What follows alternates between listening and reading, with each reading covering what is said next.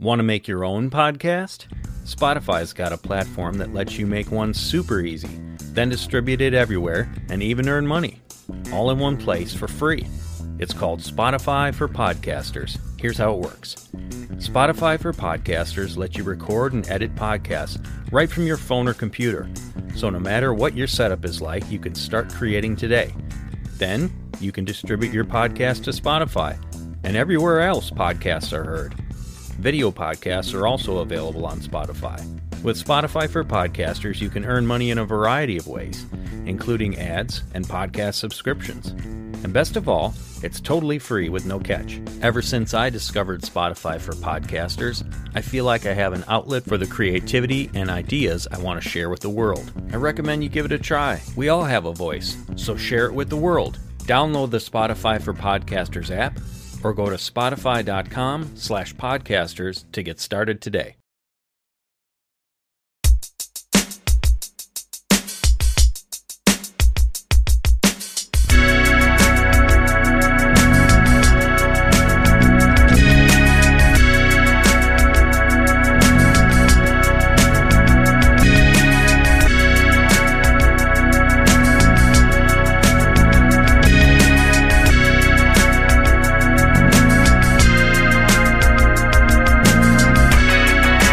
Welcome to the Days of Noah podcast, where we talk all things biblical, supernatural, and strange. We're privileged to have Mr. Tim Bence back with us today for another recording, and he was gracious enough to sit down with us for almost a couple hours, so we're actually going to break up this episode into two parts.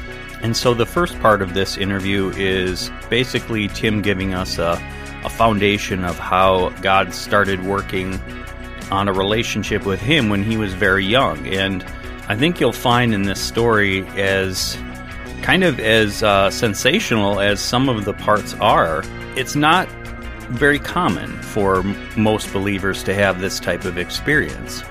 And it's pretty unique. Why God chooses to do that with some people and not with others, that's hard to understand. I'm reminded of the verse in 2 Corinthians 12:2. where Paul is speaking, and he says, I know a man in Christ who 14 years ago, whether in the body I do not know, or whether out of the body I do not know, God knows, such a one was caught up to the third heaven. And this is a very strange verse to understand. What Tim is going to share with us is having similar experiences in the spirit realm. And again, this is not something that most Christians can relate to, and I think it's important also to contrast that with some of the New Age practices regarding astral projection, where a person is tapping into the spirit realm on their own terms, versus doing it God's way and in God's initiation and timing. And so it's not necessarily a practice that we should try to pursue on our own, but I think you'll also hear in Tim's story just how much he was willing to turn his heart over to God and do things God's way. And I think in whatever way that God decided was in his sovereignty that he was going to work uniquely with Tim in his life. I think a lot of it had to do with the yielding to God's Spirit, that Tim was willing to lay down his agenda and do things God's way. And of course, all things we test with Scripture, and so I think you'll find this first part very fascinating, and we will post the second part the week following. So enjoy.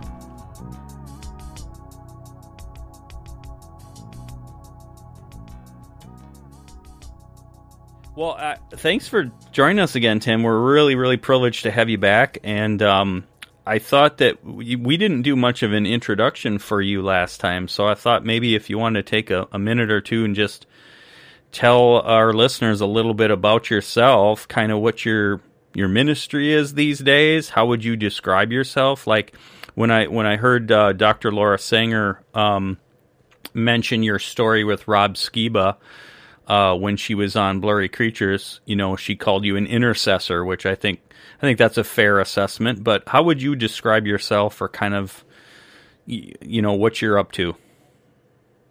I tell most people that ask me, I tell everybody that God requires all of us to be intercessors. So, I think you're either an accuser or an intercessor. You got to choose which one. So, but I think living a life of prayer is something that was ingrained in me as a very young child, and it's just applied to everything I do. It's not because I see it as a calling; it's just part of what I do. But I'm hard to describe sometimes. And my close friends usually just after they hang out with me a while, they kind of figure out that I've got some unique ability to be a catalyst, and so I consider it. Sometimes God sends me out as a herald. I go ahead of the crowd. I get something that nobody else is talking about or thinking about much, and I live it out in some small way that's usually hidden. And then when I do start sharing it a little bit, it just kind of like explodes into others, and usually other people and other ministries become quite well known and quite successful for something similar. It took me a long time to kind of understand that I was even having an effect on what I would see coming out of others, because sometimes that just happens anyway because God's leading lots of people to do stuff at the same time. But I started realizing that a lot of times the things that I had laid down, given up, made as an offering to the Lord, then He didn't take them away from me because He didn't want me to have them, but I just was willing to give up something so that I could have my journey with Him. And then I had noticed that I would be able to really release those in others, as if, what I could have done for me, I can put on someone else, and then they get the benefit of it. And that's been in a lot of things. It's come from gifts of the Spirit. It's come from just normal blessings, birthing businesses or ministries. And so kind of roll that all into one thing. I feel like I've lived my life out twice, because as a very young child, I had phenomenal encounters with Jesus, took me into the heavens almost every night.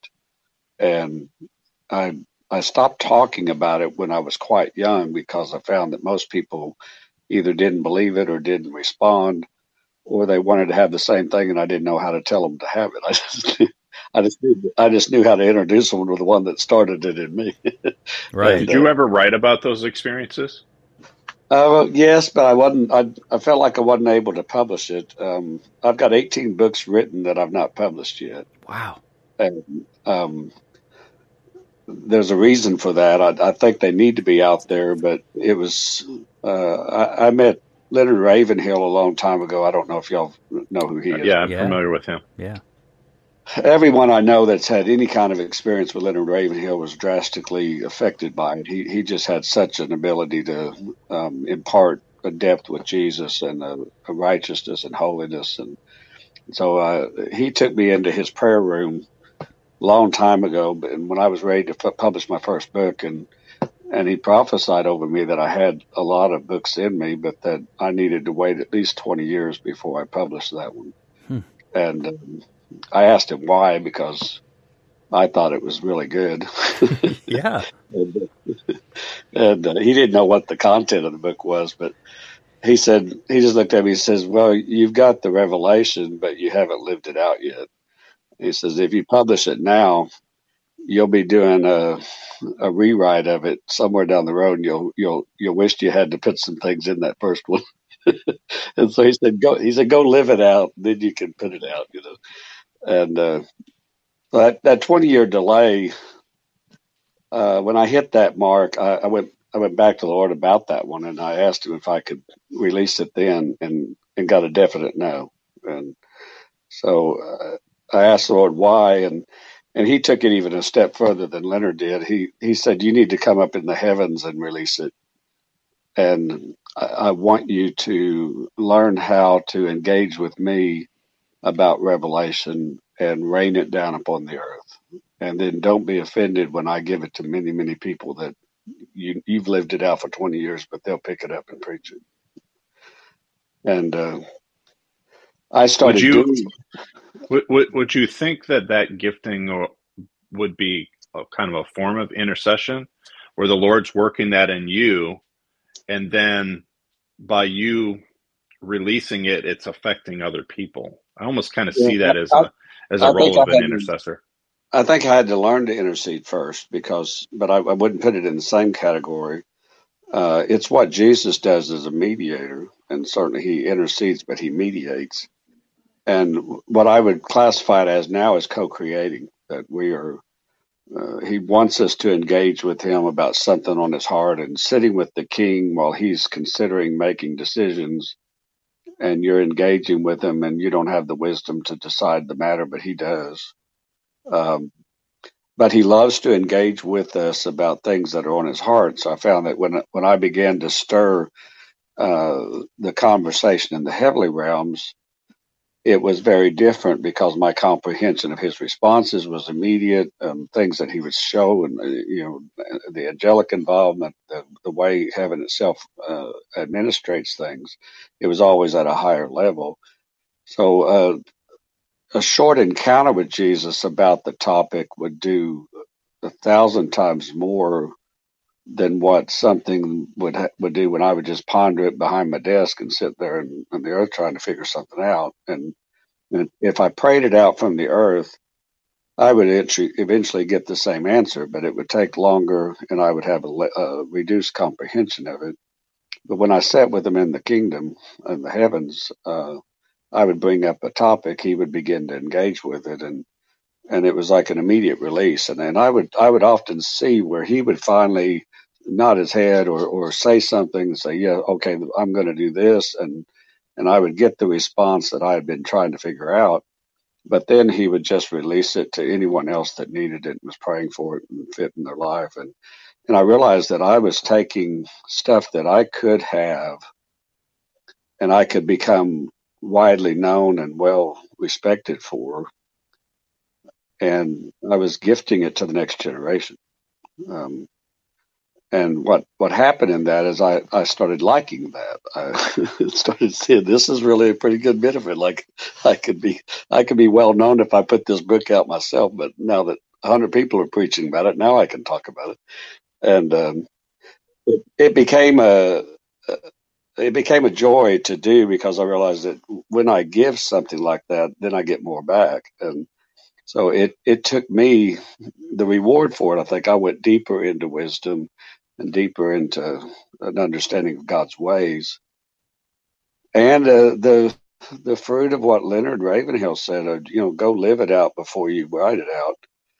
And uh, I began to realize that's really the standard God's always required. He wants to see fruit before we tell somebody we've got something valuable. And so, even though I know everything that comes from Him is worthwhile, I'm seeing a transgression of this right now with lots of people that have prophetic or seer gifting. They can go into the heavens and get a revelation, and then they come back out and make a 6-tape series out of it. And a year or two later, it's evidential that they don't know very much about what they just published. You know? And so, even though it's still valuable because it came from Jesus, the ability to really move into it with power and with evidence and with fruit and with miracles, it's not always there until you've lived it out first.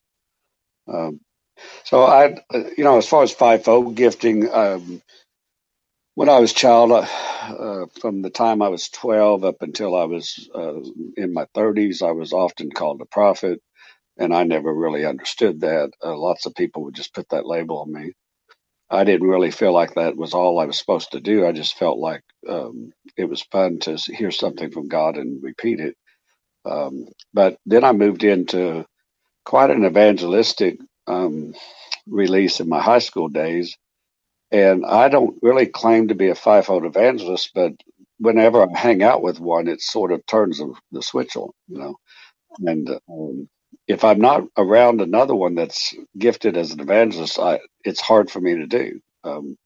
So I found that I was often just sent to the body, and I was usually defaulting to figuring something out, correcting something, fixing something, or addressing issues in business and ministry that other people didn't like to address. And so because I had taken this back seat perspective where I didn't care if I got promoted or if I got, the name of renown, I just wanted to be obedient to Jesus. That allowed me to also benefit from business things where I would often get called in to uh, become privy to a problem that everybody else didn't know, and I would be shown sometimes the insider stuff on a business or a ministry, and they'd say, "We're having a problem. We need help. If this comes out, it could ruin our business or it could ruin our ministry." And I'd be the guy that'd go and help them fix it, and then their ministry would take off again, or the business would take off, but I would rarely get credit for it, other than just from the people that I knew personally, but they would turn around and tell someone else I did that, and so I had plenty to do, and Word of mouth, you right? know, the last thing was like I vacillated back and forth, but when I was 18, I started my first business, and it was very successful. And then I went into ministry full time 5 years later, and same thing. That's what I wanted to do the rest of my life. But I only got to do that for about a year and a half, and then God told me, go back home, go back to Oklahoma, and assemble my people. And it, I didn't understand how to assemble His people, so it felt like I got fired. I really felt like I was out here doing what I've dreamed about doing and what I felt called to do, and it was very fruitful everywhere I went. And then all of a sudden, without any pre-warning, God just said, "Shut down your ministry and go back to Oklahoma."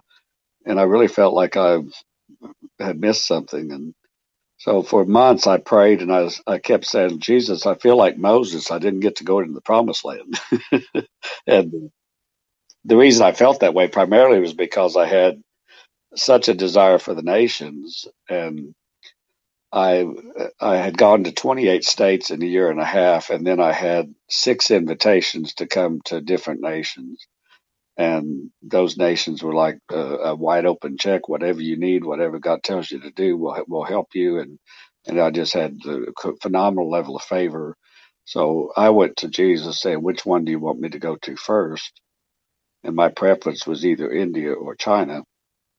And my answer that I got back was, "You're not going to go to any of those yet. You're going to shut down your ministry and go back home and assemble my people." And so I felt like I didn't know how to label that. I mean, for a lot of years after that, even I didn't know how to label myself in ministry because I felt like God had taken me out of what I was called to do, and I didn't know what I had done wrong or if I'd done anything wrong.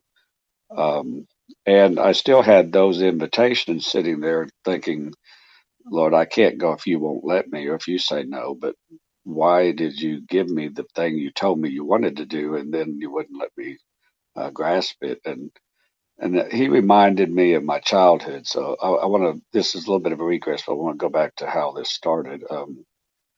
When I was 2, I had my first encounter with Jesus. He just introduced himself and we had about a 45-minute conversation. Um, that opened my hearing and made me very sensitive to his presence. You know? And then it became a daily conversation where I just engaged with him. I didn't call it prayer, but I was talking to him almost all day long, all the time. From after that, because he was the guy that made me, so I wanted to know everything. You know, and I have this voracious curiosity, so I asked tons and tons of questions, like a good 2-year-old should. and But then at 6 years old, I saw Jesus face to face, and that completely radically transformed me.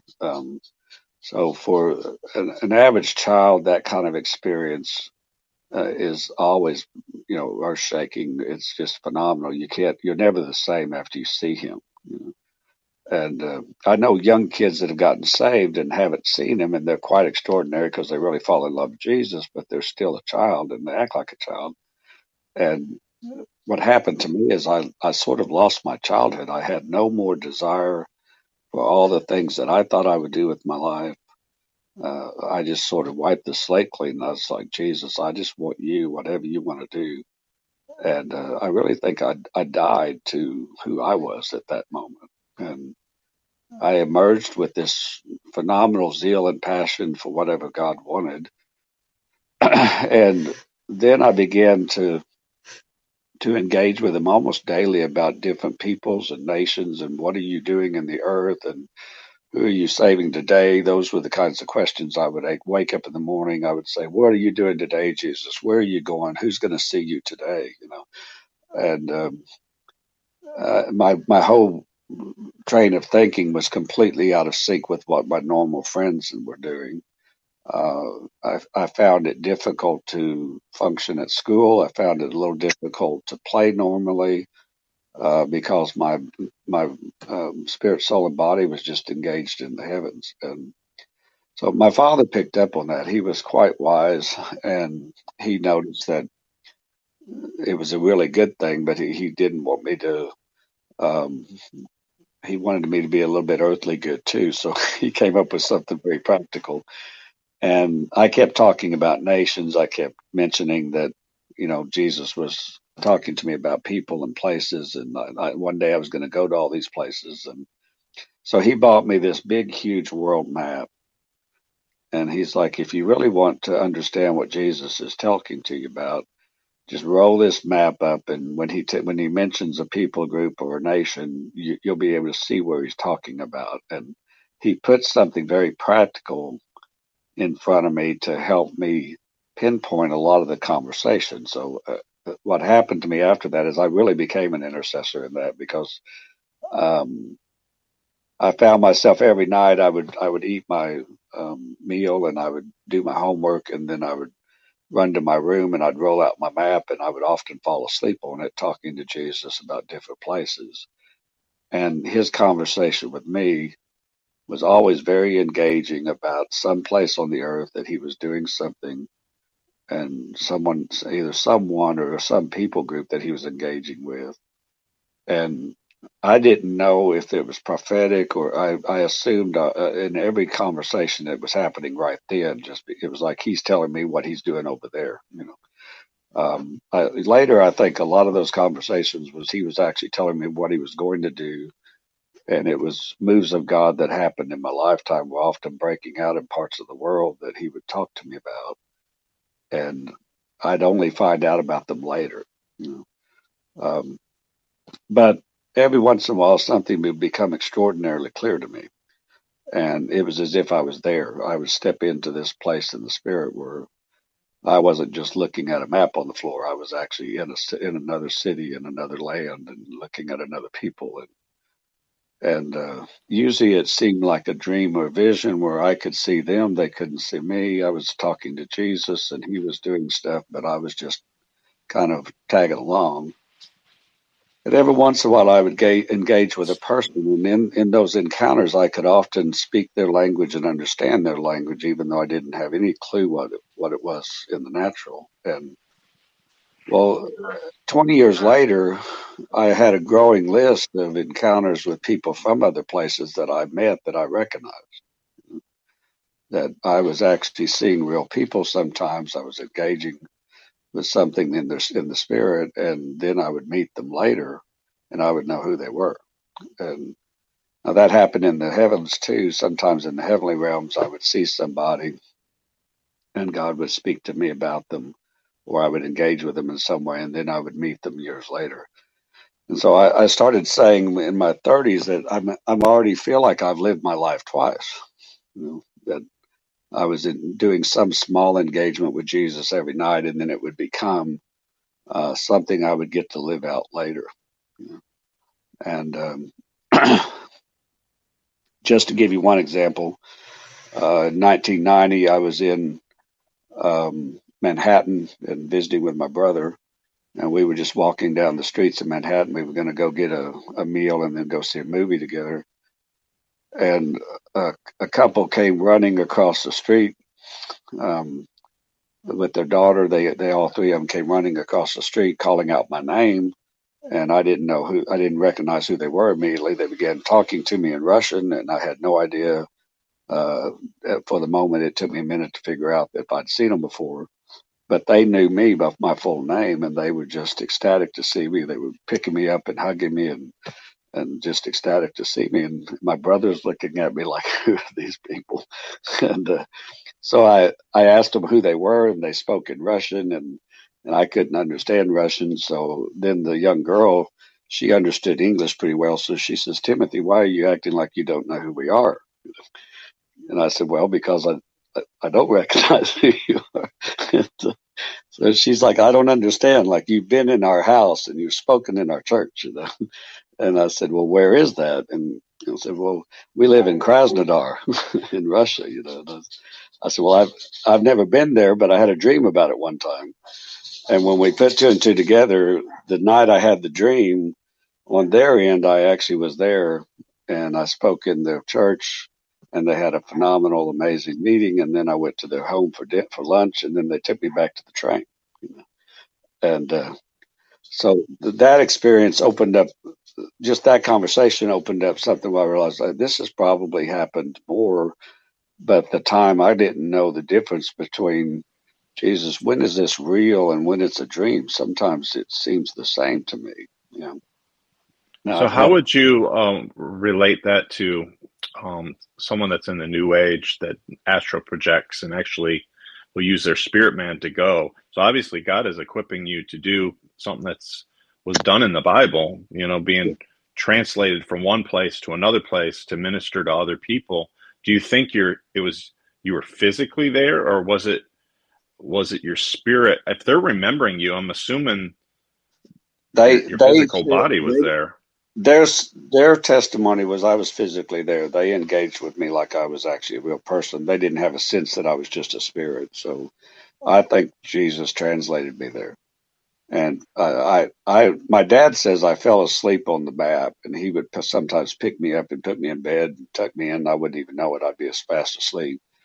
But I think sometimes I just went into sleep mode, and Jesus was still engaged in something, and he translated me. Now, whether my body disappeared from the room or not, I can't answer. I don't know. Um, I've never had somebody looking at me and say, "You were here and then you disappeared," but I do know a few people that have experienced that.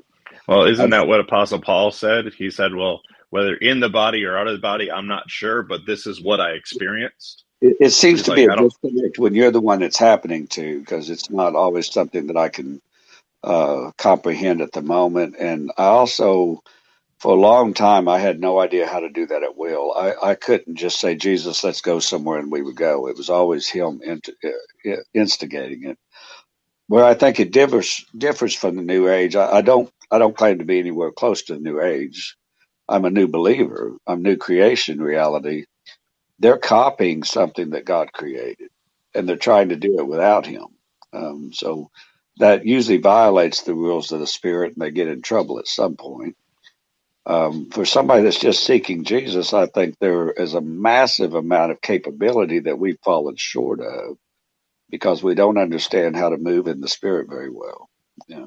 hmm. And that's something my life has been spent with trying to help people step more into uh, figuring out how we live in the world. You got to ask Jesus if He wants you to, and then you also got to figure out, what do I need to do on my end so that you can do that with me.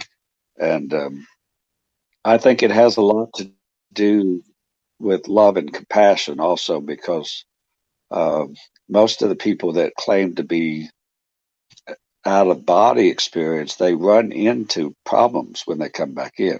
You know, Well, you obviously, God must have seen something in you, right, to be able to choose you for that. And I think, like, to Luke's question, we were going to have a guest on a few weeks ago, and we decided against it.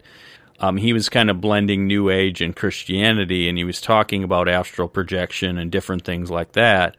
And he was trying to do it like exposing like human trafficking and things like that, which is very noble. But it became apparent that he was doing it almost egotistically, like, I'm just going to do this, I'm fighting this fight. There's nothing about gaining God's heart, right, about how to accomplish that.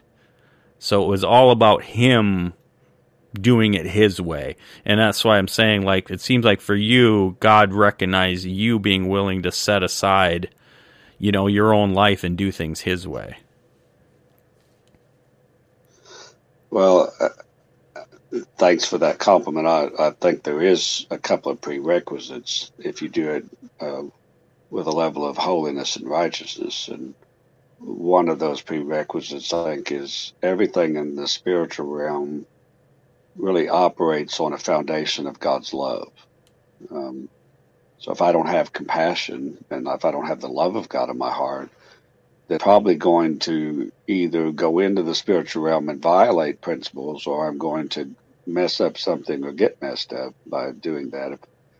The other thing is engaging with Christ himself. That I think because I was so young with my first encounter with the Lord, I learned a protocol that I didn't understand was a necessity. It was just something he told me to do, and it sounded like a good idea when I was 6. But he said, "Don't ever come into the heavenly realms." When I've opened your ears and I've opened your eyes, it's like I don't want you to come into the heavenly realms and just engage with whatever you want or look at whatever you want. He said, "Always call out to me and I'll answer you. And if you find me first, the eyes of the King will direct you with what I want you to encounter." He said, "Everything in that world is so phenomenal. If you look at a flower, it could consume your thoughts for months, And so he said, everything that I've created is in its perfection in that place. So, but if you leave me out of it, you won't comprehend it correctly." So he said, "Call out to me, I'll answer you, and then I'll either show you what I want you to see and hear and tell you, or I will direct you with my eyes, and I'll always be near. I'll always be with you. I don't want you to engage without understanding what I'm doing." So that taught me more understanding on I only do what I see my Father do. I only say what I hear my Father say. That's why Jesus followed that same protocol himself. What I've noticed since there's been a bit of an explosion in the acceptance of the prophetic, I think in our lifetime, it has been an increasing amount of testimonies that I've heard where somebody goes into a very elaborate, detailed description of a revelation or an encounter they had in the Spirit, but then they don't even mention that Jesus was involved. And so I'll often ask them, especially a lot of them are my friends, I'll ask them, "Where was Jesus when you were seeing that or when you were hearing that?" And I'll get a blank stare back sometimes, like, "Oh, well, I don't know. I didn't see Jesus." And it's not, I don't want to correct it very much, but I just encourage them. I said, "Well, if you went into his realm, he was there, but it seems odd to get interested in something more than you're interested in the one that created it." And so I think that's also the difference that I've seen. You can swing that pendulum way over to the New Age and say, well, that's what they're doing wrong most of the time, is they're trying to learn how to engage in the spiritual realm. And it may be possible for some of them, but then they're leaving Jesus out of it, or they're not even trying to have an encounter with God. They're doing it for some personal reason. And, it's been interesting. I'm not sure if you want this on the tape, but I have experienced this a few times, where I've run into someone that was supposedly well known for that side of it. Uh-huh. And for instance, back in late 80s, I met a guy named Robert Monroe. He probably wrote the best book in that era for out-of-body experiences. He was training other people how to do it. He was a radio engineer by training. He had a background in all kinds of electronics and communications, and he had a contract with the CIA and with other Defense Department type stuff. Not because he was doing something nefarious, but because he was trying to figure out if there was something real in the spiritual realm, or if it was just dreams and visions and stuff. Like when we have a dream, is it real or not? And so a lot of the funding for his research wasn't in any way detrimental or wrong. It was just trying to figure out if the spiritual realm was real. And when I met him, a friend of mine introduced us. I didn't know why. I didn't know who he was. I'd never read his book. And then after I started talking to him, I realized the level of research he was doing was way off, way on the other side of the kind of what I would call left field. I'm over here trying to do things with Jesus. He was trying to figure out stuff really for natural reasons. But he seemed like a nice guy, and so he's described his encounters and how he didn't actually try to figure that out. He didn't seek it. He started having out of body experiences, and he didn't know why they were occurring, and they just scared him horribly at first. And when he finally overcame his fear, they became almost a nightly experience. And so that was a similarity that I had. That I said, well, it's not the out of body that I experienced, but I did make considerable effort to overcome fear when I was a very young child. You know? And so then I asked him a question. It was a congenial conversation. We weren't trying to impress each other. We were just talking like two people. And I asked him, I said, when you're out there in the ether that you call it, you're floating around in, he called it the ether, I call it the spiritual realm. I don't think they're the same things, but he did.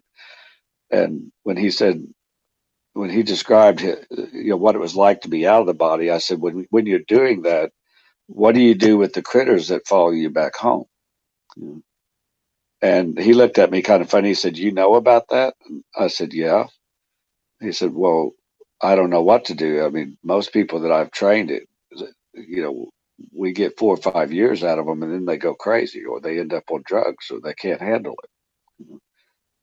And I said, well, it's because you're not engaging with the one that made you. You're trying to engage with a level of creation you don't understand and you're not equipped for it. So I said, here's the prerequisites I've learned. And I'm not an expert. I'm just saying, here's what I've learned. If you don't have love, you shouldn't do it. And I mean, not just love for God, but just love for your fellow man. If you're not doing it for a reason that is worth saying, I love this person and I'm going to engage with something. So if you do anything nefarious in the spiritual realm, you do damage to yourself. I said the second thing is compassion is not the same as love, but if I see something, my response to it, if it's just scientific inquiry or I'm just trying to figure something out so I can make something out of it or promote something with it or become wealthy through it or that kind of motive, you'll be leaving compassion out. So if everything you learn in the spiritual realm has nothing to do with compassion for your fellow man, you'll end up making decisions for you, and then you'll violate something in the spiritual realm. It's selfish motivation will shut it down, and or you'll figure out how to do it, and then you'll do damage. And I said the third thing is you really should have started with the personal encounter with Jesus. And because you didn't have that, that's, I said, my assessment, I'm not saying this is thus saith the Lord, but I told him, I said, I think God created you so you could have that kind of experience, but you didn't introduce yourself to him first.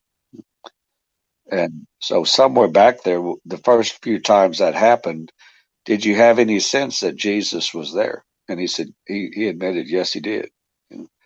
But he said, his words were, my whole viewpoint of Christianity and the stuff I learned when I was in church has drastically changed because I see these things. And I told him, I said, mine has too on my view of the world and the universe, but it hasn't on my view of the King of Kings and Lord of Lords. And I said, so anyway, we ended on a good note, but I left that meeting thinking, wow, he's really messed up and he shouldn't be.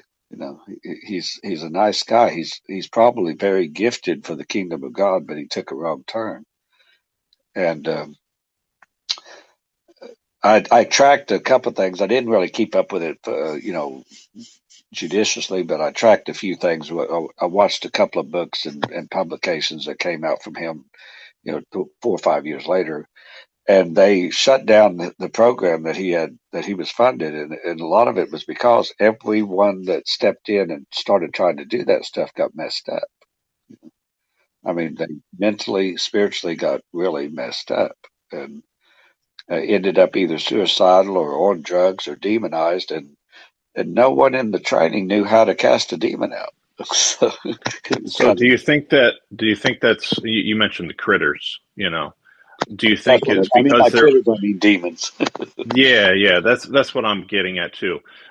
So because their motivation and their heart wasn't father filtered on their motivation to doing all that, um, yeah, it affected them in a negative way, is what you're saying.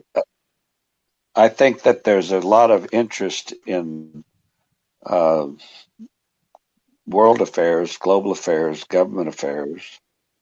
There's a lot of interest in knowing what's going to happen in the future, and God has given that job to prophetic people, but they don't always do it well, and they don't always know what's going on. And if you do it correctly, you can't say something just because you want to. You can only say what God says.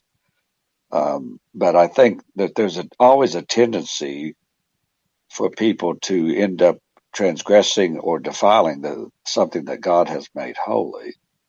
And so the only way you don't do that is by holding fast to Him and letting Him lead you and guide you. And that's why I think Jesus says a phenomenal amount of wisdom in that statement. He only did what He saw His Father do. Well, the discipline to learn that is immense, because when you're fascinated and curious and you see something you've never seen, you want to explore it. And if you hear something and you're not sure what you think you heard it, but you really don't know what it means, that's very dangerous. That's information that, like, if you tell me the sun is not really on fire, it's really something we've never seen, and you could convince me of that. Uh, that's interesting information. But if I just assume that's correct because I gazed at it and thought maybe you're right, then I'm going to teach everything wrong from then on. And so one of the things that's happening right now is we have not refined very well the gifts of the Spirit that God has given us to the body of Christ. We use them and we try to exercise them, but often the motive is for self promotion or self gain.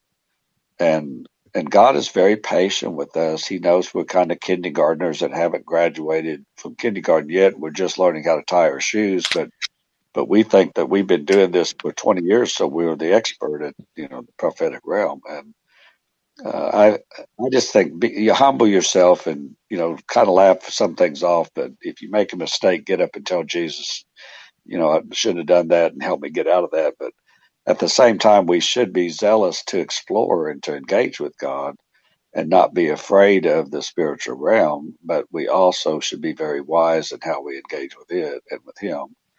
And so my whole life has not really been about doing all this stuff correctly. It's been about learning how to do it correctly and trying to just stay humble along the way, so that can't say this that does saith the Lord, but I do believe that Jesus engages on some spiritual level with every child that's born. And we probably take it out of them by the time they're 6 years old. When I say we, I mean society in general, but I think the church is just as guilty of that as the community is, because let me preface why I'm saying that, because when I was 6 and I saw Jesus, the first place I testified about it was at the kitchen table with my mother, my father, and my brother. My brother was 2 years older than me. My father was a pastor and a theologian. My mother was a very saintly, wonderful praying woman. But none of the three of them had had that encounter either. So here's the youngest guy at the table telling everyone else, I saw Jesus last night. He's talked to me all night long.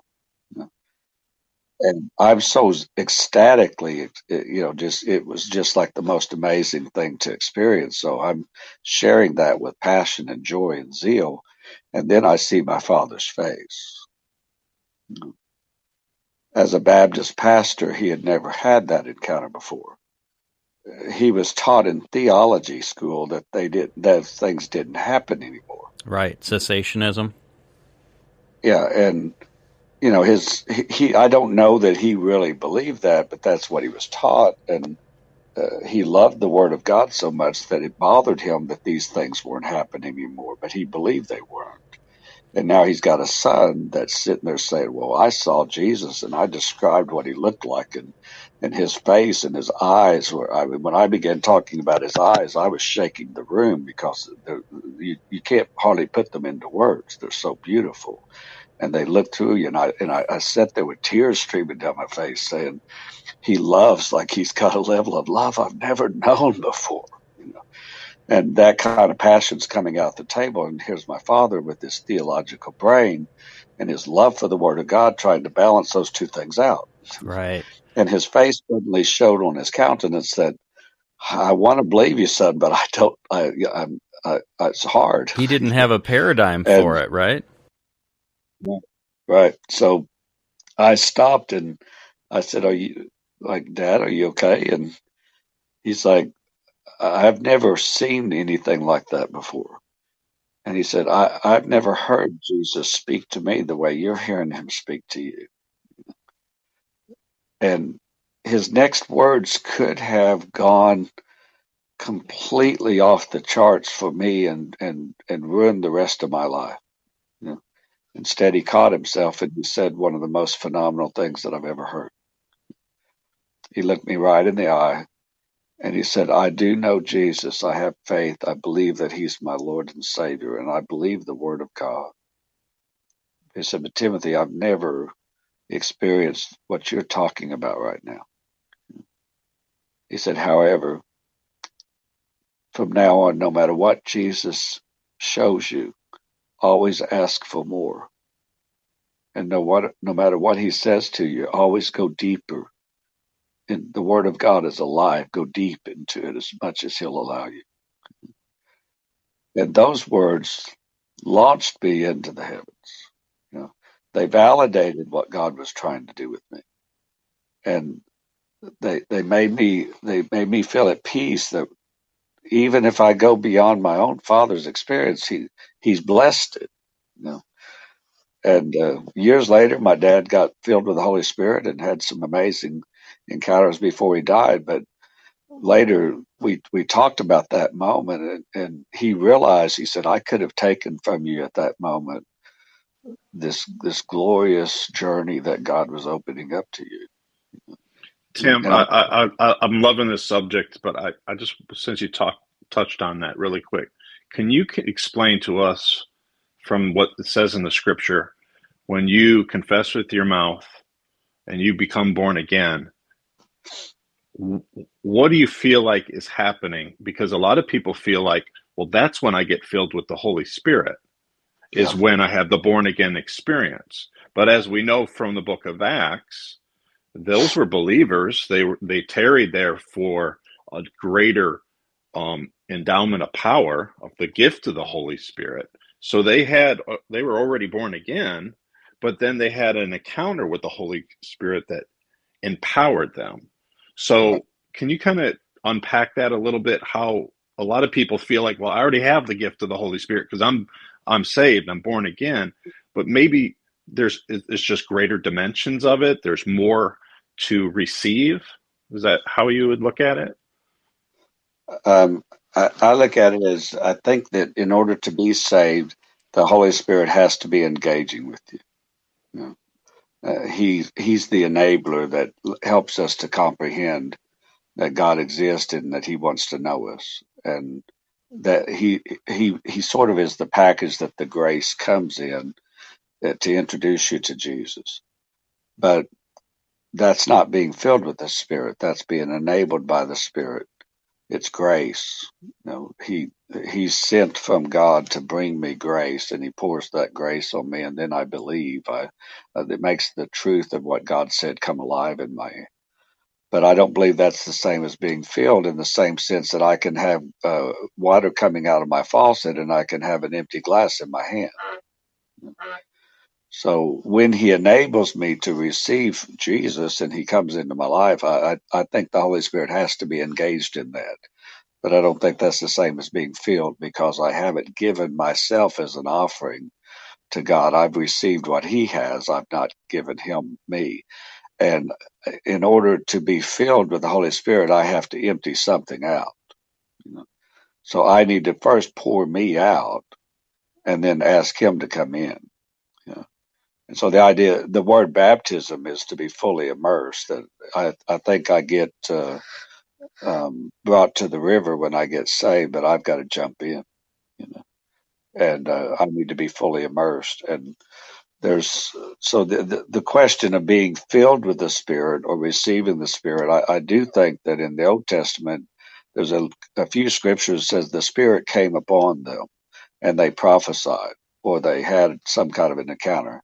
I think that's the same thing that happens to us when we get saved, is the Spirit comes upon us and he enables us to receive something that God is showing us. And so we believe, we have faith rises up. And I actually believe that that's not even our faith. I think the faith that to believe is a gift from God also. And you can believe later, you can activate your faith, but I don't think my faith saves me. I think his faith saves me. I just have to say yes and receive it. But then when I jump in, um, if I'm going to give back to him everything that he's giving to me, then I'm going to ask for the full measure. I want to be filled with the Holy Spirit and fire, because he was also. So Jesus didn't, walk around just as a teacher. He walked around full of the Spirit all the time. And so I don't want anything less than he thought was necessary. But I also think that in the same way that I have to drink when I'm thirsty, we have to stay full. So when I studied the ancient Greek, I couldn't quite see this, but when I read it in the ancient Aramaic and the ancient Hebrew, the word "be filled with the Spirit" actually means, it actually should be said, be being filled, be constantly in motion to receive as much as necessary, as much as you can hold. And apply him to be so much, you're always going to be spilling over. You can't hold it all.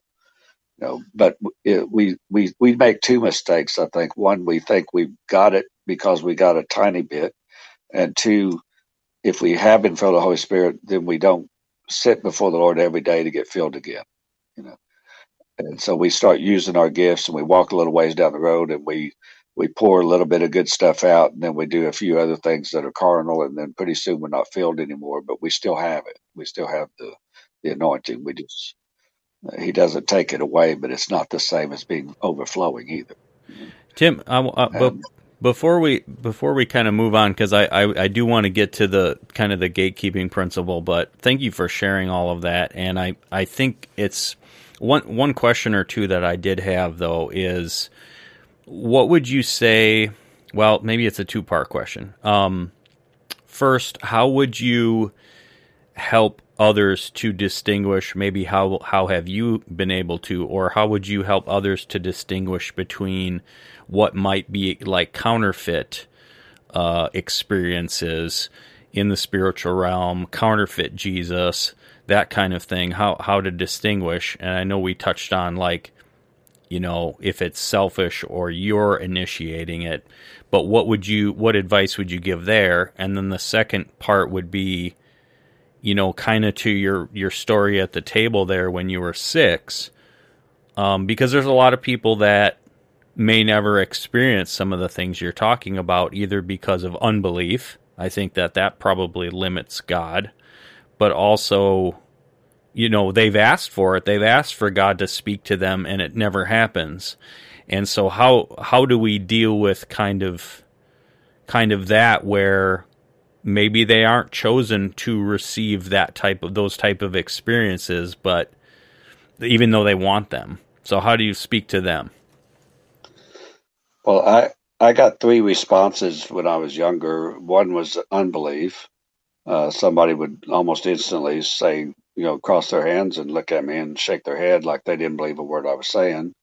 And that troubled me greatly. The other response I would get would be the opposite. It'd be somebody that would be extraordinarily joyful and ecstatic and just, listening to every word. And then they would say they wanted that. And I didn't always know how to give them that other than to just tell them what I experienced. And I'd say, ask Jesus. But the third response I would get would be kind of a question mark, like I'm not, disbelieving, but I'm not sure what to do with this because um, we tend to try to reason things out instead of just accept something in the Word. And usually that kind of person would go back to the Word of God and try to search something out to figure out why is Tim doing this and not me. And I, for a long time, wanted people to have the same experience I did, and I think that when we're testifying correctly about something that God did, it should have that in it. It should have an impartation for others to experience it too. The word testimony means do it again. Um, so when I'm saying something to somebody else and they receive that, God wants to do it again. You know? So I absolutely love your question because that's been my life goal. Is like, okay, God, help me figure this out so I can understand the experience I had, but also I want to give it away. I want everybody to have this. Um, but along the way, I did learn a couple of things that sort of balanced it out. One, not everybody is gifted the same way by design. So God wants you to apply the Word of God to your design. You know? So not everybody is born to be a seer or born to be a prophet or born to be an apostle or even a preacher. But whatever you were created to do, his power and his word is going to enable you to do it with excellence and with joy. You know? And I can't do what you're enabled to do unless that's part of my equipping. So there are some things that I can say this is for everybody, and then there are other things that you've got to have a certain gift that enables you to deal with that, And so I think it's a perfect thing to ask. Everybody has the right to ask for something they don't have, and God loves that. Even if He says no, He doesn't want to withhold any good thing from us, but He's not going to give you something that will ruin you either. And so there are a lot of people that are very gifted with like a gift of mercy, for instance, and they may not have a prophetic ounce of DNA in their spirit at all. Well, I need mercy as much as I need to see the next revelation from heaven. You know? So when we understand our own design, then it becomes easier to say, let me have everything God wants for me. And if I hear somebody else's testimony and it's different from mine, I can receive it with joy. And I've got a right to say, God, would you do that with me? You know? But I think a lot of people want those things again for the wrong reasons. And God sometimes withholds them from them, not because He wants to, but because He's going to deal with their heart first. So when I look back on my own journey, I realized that the only thing that I have that's an advantage over everyone else I know is he got me when I was so young I didn't make a lot of bad decisions first. And he enabled me to have a heart for him that was just off the charts compared to what I would have been if he had not introduced himself to me that way. And later, when I was in my young 30s, I asked Jesus if he would show me my heart. I wanted to know if I was really in good standing with him or not. Even though I had lots of people that credited me for a lot of good stuff, I wanted to know what he thought about the real condition of my heart. And he answered me very oddly at first. He said, I'm going to show you that on two levels. He said, one, I'm going to show you where you are right now with me. And then I'm going to open your eyes and I'm going to let you see also what you would have been if you had said yes to me when you were a child. And the first thing I saw was dozens of things that I was not doing right, that I was falling short of His glory, areas of my heart that I had not fully turned over to Him, that I didn't understand because I thought I had done all that. And he showed me where I was falling short, and it was unsettling, but it was really good to see it because then I could deal with it. It wasn't sin; it was things that I had not done, but I was still not fully letting Him have that part of my heart. And the second thing, when He opened my eyes, He said, "Here's what you would look like right now if I hadn't have introduced myself to you." And that one undid me for 3 months. I was weeping and undone for 3 months of my life. I couldn't function hardly at all because I looked at the wickedest man on the face of the earth. And I realized that must be what happened to Paul when he said that, he was chief of sinners. He identified himself that way. I think he had gotten a glimpse of his heart without Jesus.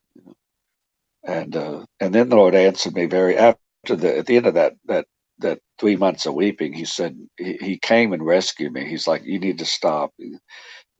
You need to understand this is not you anymore. That's the old creation. That person is not alive anymore, and you're never going to go back to that. However, you need to understand that I don't want people to judge you by the outer appearance about what they hear. I judge it by the fruit. And so just because you have many commendable things now, you always remember it's because of me. It's because of what I've done for you. And you didn't accomplish anything with your own power.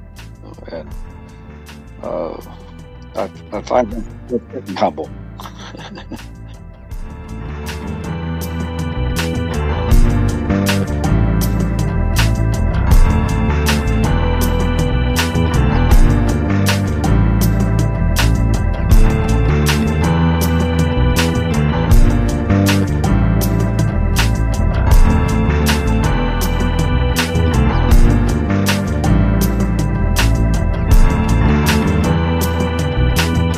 Been listening to the Days of Noah podcast. Thanks for tuning in again this week.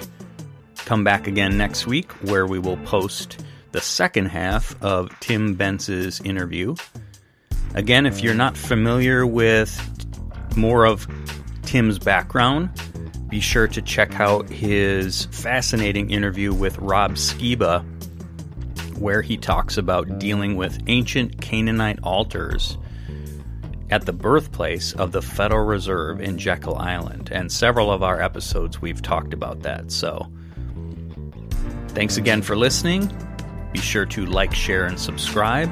Send us an email if you have any questions or comments or suggestions for the show at thedaysofnoahpodcast@gmail.com. Take care. God bless.